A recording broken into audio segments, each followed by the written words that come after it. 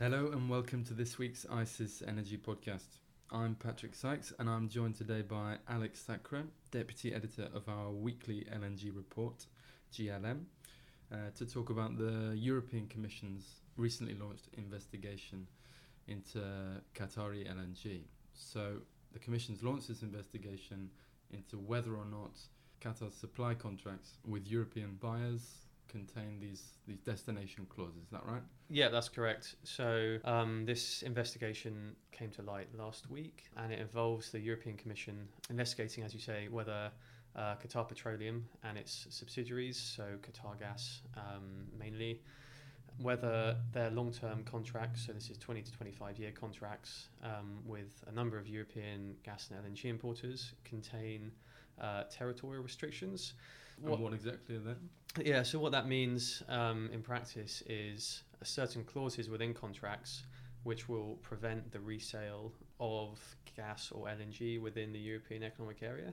So, for example, say you're a European buyer who has a long-term contract with Qatar. You agree to bring in a certain volume of LNG from Qatar into a European terminal. Potentially, if there's a certain clause in the contract, you may not be able to sell that LNG on to a different market within Europe, or you might not be able to sell a certain volume of it on to another country within Europe as well. Which I guess just decreases your flexibility as a reseller, right?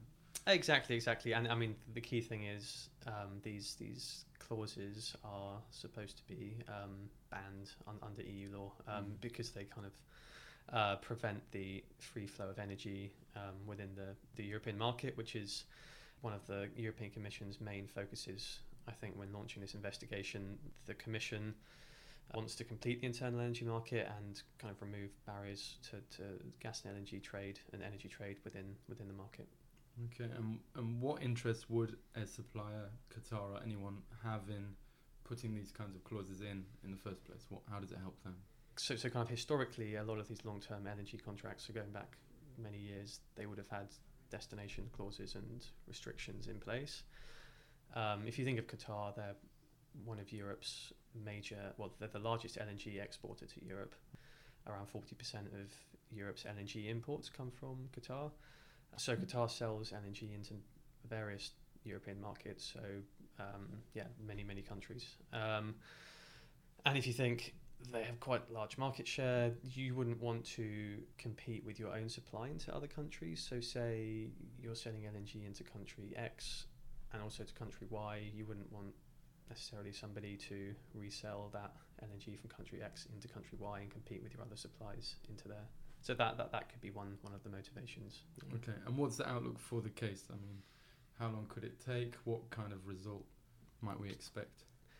So it's probably going to take quite a long time, judging by similar cases that have been taken previously. So it's quite interesting that this case has started right on the back of the conclusion of a major antitrust case involving Gazprom, so Europe's largest gas pipeline supplier. I mean, that case took, I think it was 6 years, and it only just finished recently. Again, that was a very complex case, and there were lots of difficulties, political difficulties in Ukraine around kind of 2014 time, which probably lengthened the process a bit. But I expect this case will take a long time as well. I mean, a number of years. There's a lot of interested parties involved, a lot of companies, a lot of people who are going to be interested in the process. So it's probably going to take a long time. Yeah, when Qatar is such a big supplier, I guess that just multiplies the number of contracts that they have to investigate. Yeah, exactly. And if you step away from the energy market for a minute and look at other European Commission cases which look at kind of dominant market players, I think there was a case with Google, which took about 5 years as well. So it's probably a long-term thing.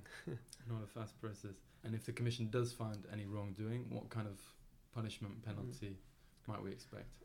So I think the minimum penalty is probably going to be to force Qatar to get rid of all of the offending clauses in the contracts. That's what happened with Gazprom, and also with other cases going back like 10, 20 years. There's cases with Sonatrach, Algeria's Sonatrach, and also Nigeria LNG. But there's also scope for the Commission to levy a fine on Qatar as well. I think think the maximum fine they can levy is up to 10% of global turnover. And does this tell us anything more broadly about the direction of the LNG market these days? I think there's been a general trend towards greater contract flexibility. Japan as well has been making moves to get rid of destination clauses in its contracts, and this is the largest LNG buyer in the world. So it is very much a global trend towards greater contract flexibility, and that should also encourage greater trade within the LNG market and mean that the LNG market becomes more commoditized over the coming years. Fantastic. So one to watch definitely for Europe and beyond, it seems. That's all we have time for today, but do check out our website, www.icis.com, for all the latest news and analysis of this and much more. Thanks for listening.